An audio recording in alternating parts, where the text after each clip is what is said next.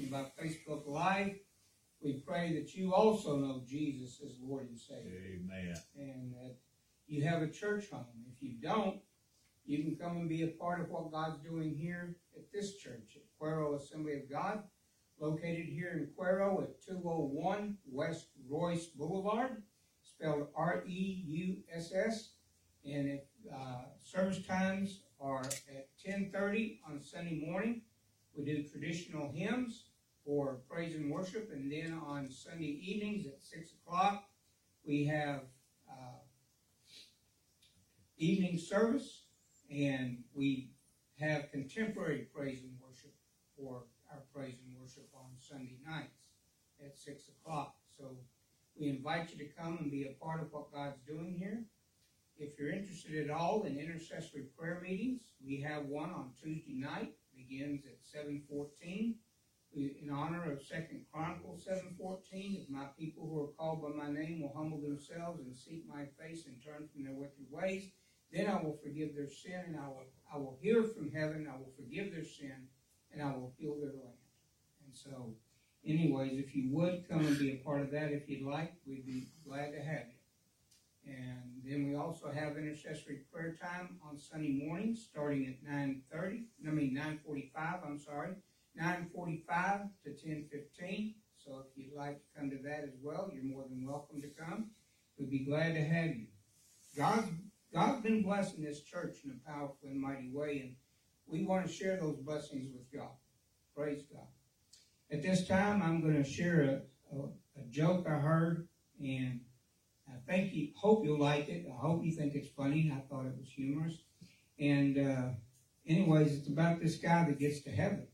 And St. Peter meets him at the gate and says, "Sir," he says, "there's an entrance exam now to get into heaven, because you're going to have to be able to answer just three questions. And if you can answer them all, then we'll let you in. But it's getting so crowded up here, we can't just let anybody in anymore." So he says, "Okay, what's the questions?" And St. Peter said, "First question, what weeks of the day begins with the letter T?" And he says, "Well, that's easy." He said, "Today and tomorrow." He said, "Well, I guess we'll have to work on the wording of that question. I'll give it to you." He says, "The second question is, how many seconds are there in a year?" Now take your time. We're not in any big rush. You go ahead and think about it, and then you can give me your answer. He said, "Well, that's even easier than the first one." He said, 12. And he says, "What do you mean there's 12 seconds in a year?" And he said, "Well, there's January 2nd, February 2nd, March 2nd. He said, "Well, okay, I'll give you that one too."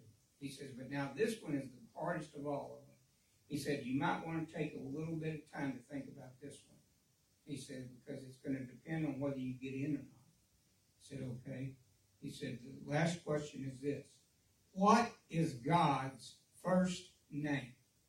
And the guy looked at Peter and said, "Sir," he said, "that's even easier than the other two questions." He said, "It's Andy." And he says, "What do you mean it's Andy?" And he said, "Andy walks with me, Andy talks with me." Anyway, I thought it was humorous. I hope y'all found it as humorous as well. But anyways, we're going to go ahead and get into the Word now. Job chapter 1, if you would, turn your Bibles there with me this morning for a few moments. Job chapter 1. Today's message is entitled, "Bad Things Happen to God's People." Amen. Bad things happen to God's people. And when you find it, if you would stand as we honor God at the reading of His Word today. Job chapter 1, beginning with verse number 1. It says, "There was a man in the land of Uz whose name was Job. And that man was blameless and upright, and one who feared God and shunned evil. And 7 sons and 3 daughters were born to him. Also his possessions were 7,000 sheep, 3,000 camels, 500 yoke of oxen, 500 female donkeys, and a very large household, so that this man was the greatest of all the people of the east. And his sons would go and feast in their houses, each on his appointed day, and would send and invite their 3 sisters to eat and drink with them. So it was, when the days of feasting had run their course, that Job would send and sanctify them. And he would rise early in the morning and offer burnt offerings according to the number of them all. For Job said, It may be that my sons have sinned and cursed God in their hearts. Thus Job did regularly. Father, we thank you that we can learn lessons today from Job's life, from his integrity, from his honesty, from his willingness to seek righteousness and forsake evil. We thank you, dear God, that we're going to do the same. And we ask all these blessings in your holy name. Amen and amen. You may be seated this morning. We find from these 5 verses that we've just read that Job was a very wealthy man. And he was blessed with his children. And he also was blessed financially. I mean, he was living a blessed life. And God's hand of protection, we're about to find out something here in a minute. God's hand of protection was upon him in this whole situation we're about to look at. But I wanted to establish the fact that this is a godly person. He was blameless and upright. In other words, he sought righteousness and he shunned evil. In other words, that word shun means that he turned away from it. He didn't want to sin. He didn't want to live in sin. He didn't want to even have sin as being a part of his life. He was doing everything he knew how to live a righteous and holy life and one free of sin. And that's the kind of life that you and I are supposed to be seeking after. We're supposed to be looking to see if we can dedicate ourselves to God, just like Job did in this respect. He made sure that his life was dedicated to God. He was committed to God. He was serving God with all that he was and all that he is. And we need to be doing the same thing, folks. We need to be living our life for God. We need to be living our life for the Lord Jesus Christ. And so that's what we see here in these first 5 verses that we read. But now we're going to continue to read in verse number 6. It says, Now there was a day when the sons of God came to present themselves before the Lord, and Satan also came among them. And the Lord said to Satan, From where do you come? So Satan answered the Lord, and said, From going to and fro on the earth, and from walking back and forth on it. Before I go any further, I want to make sure we understand something.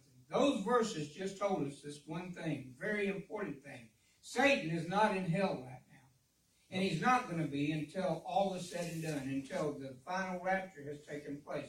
Till everything that has been foretold by the Scriptures that's going to happen is going to happen, and then he will be cast into the lake of fire. But not until then. Right now, he's out and about like a roaring lion, seeking whom he may devour. And so we need to see that we have to be on guard against him.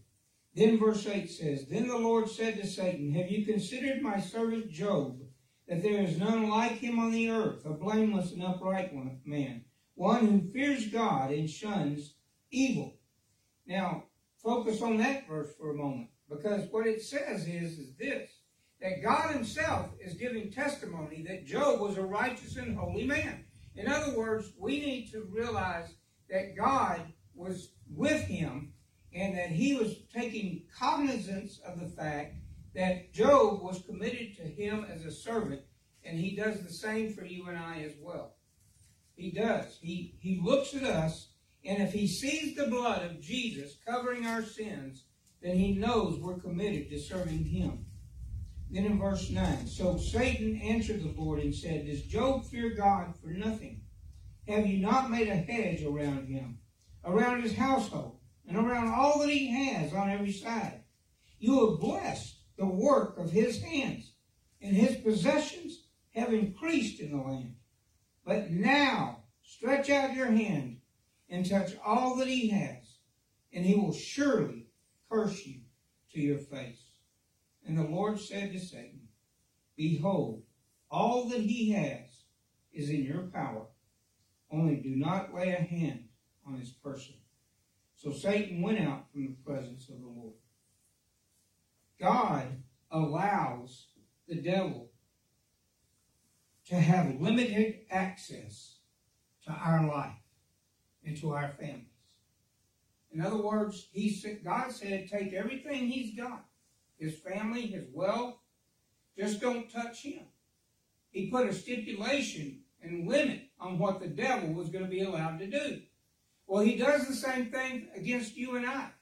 The devil can't do more than what God says he can do. 1 Corinthians 10:13 says that God does not put us through more than what we're able to bear. In other words, we have to be able to endure the testing or the trial that God is going to permit the devil to do against us if it's going to come our way. If it's going to get past the front line defense of God and his angels, if God is going to temporarily, for a moment in time, take away his hand of protection over your life so that the devil can come in and do something against you, God's doing it now Satan's doing it for the purpose of destroying you. He's destroying you. He wants to destroy your faith. He wants to destroy your walk with God. But you know what? God is permitting him to do what he's doing to strengthen your faith, to show that you are the person that God says you are, a righteous and holy person. In other words, if he didn't believe that you would be able to endure whatever it is that the devil brings against you, God wouldn't give him permission to do that. That hedge of protection will always be around you unless God sees fit to let the devil test your faith, to show him that you are God's and not the devil's. So we need to be sure that we're walking close to God. Just like we sang about a while ago, just a closer walk with thee, granted Jesus, is my plea. Daily let me walk close to thee.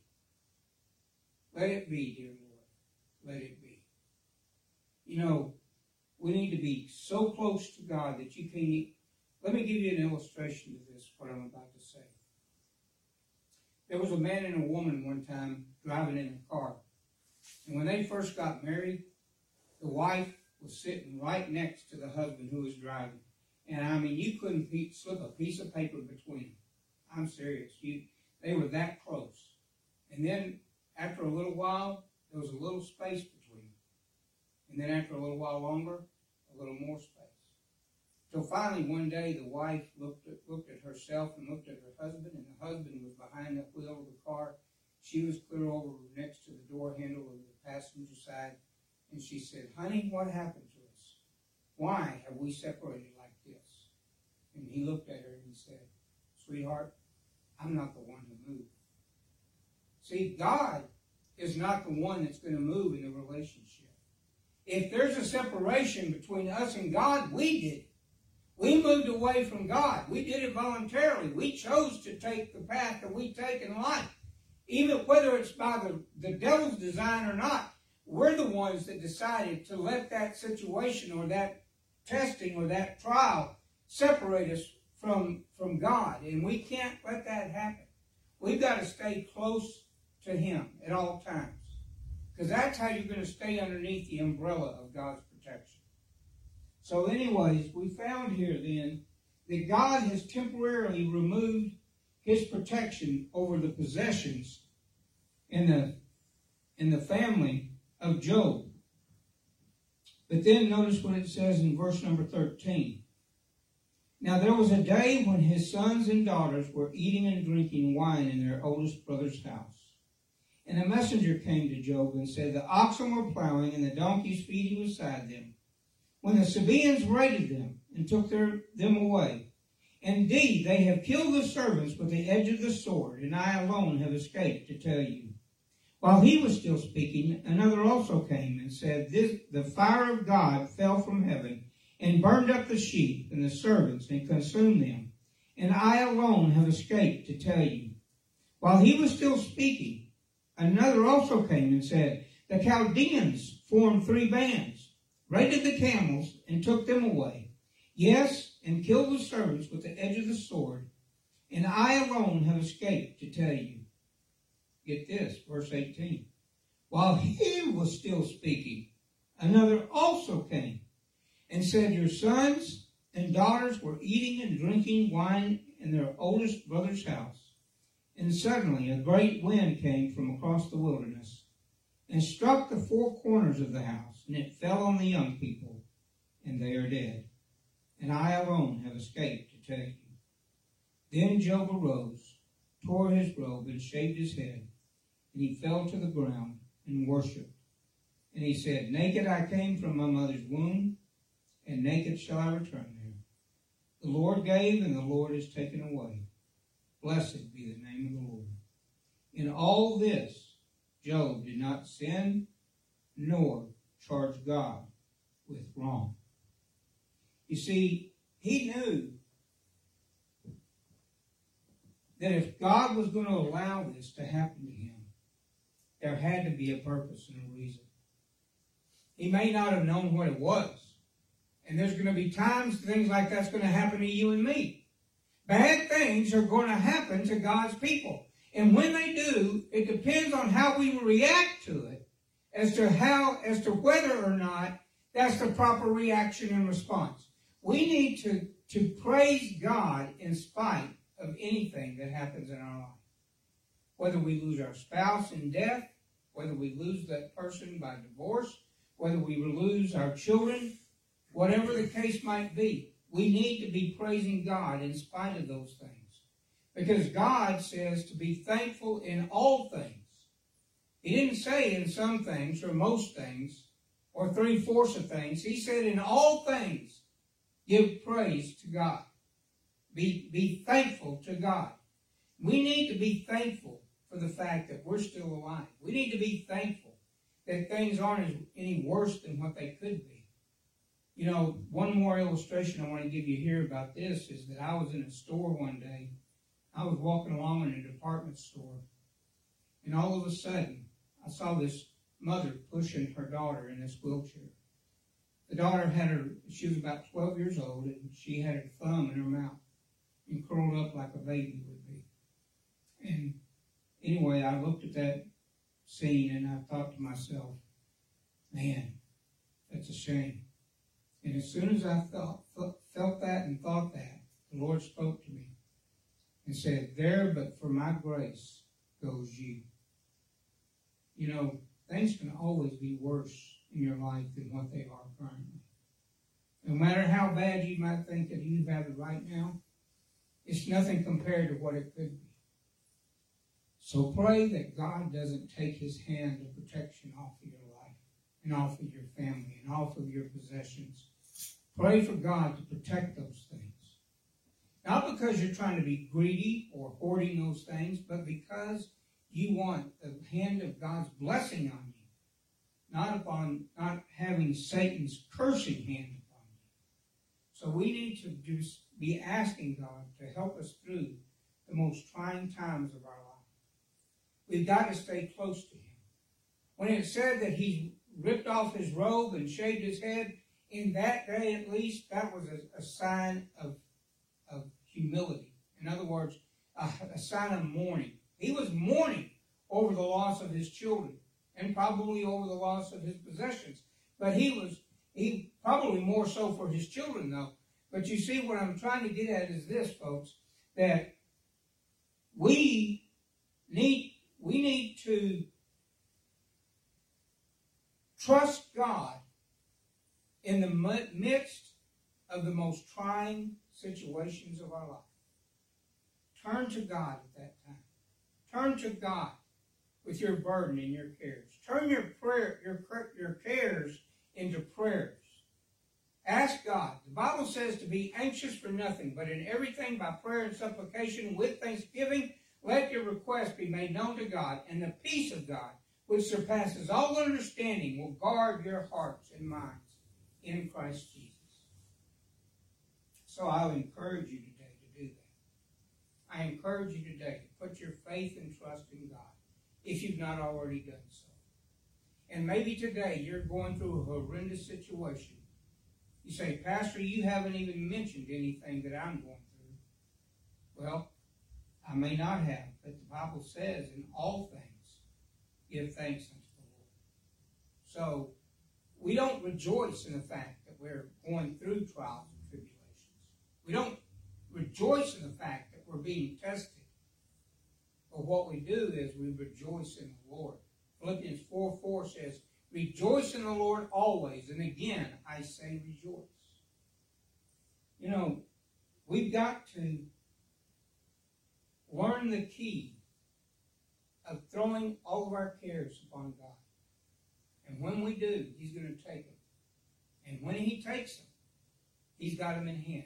When He's got them in hand, He's got it all taken care of. The Bible says this also. It says, and we know this, that everyone who loves God and are called according to His purpose, those things, all things work together for good to those who love God and are called according to His purpose. So, in other words, the thing itself may not be good, but it will work out for you. And that's what we've got to remember today, folks. We've got to look to God to take care of our life, our situation, our families, our financial situation, our health, whatever the case might be. Let God take care of it for you. And trust in God's protective hand over you. Because even when the devil is out against you, even when God has temporarily removed His hedge of protection from off of you, and allows the devil to do certain things against you. Notice that the Bible says that He put stipulations on the devil. Just like He does here in chapter 2. I want to read that passage of Scripture to us real quick, and then I'm getting ready to close out here in just a few moments. But in Job chapter 2, it says this, in verse 1, Again there was a day when the sons of God came to present themselves before the Lord, and Satan came also among them to present himself before the Lord.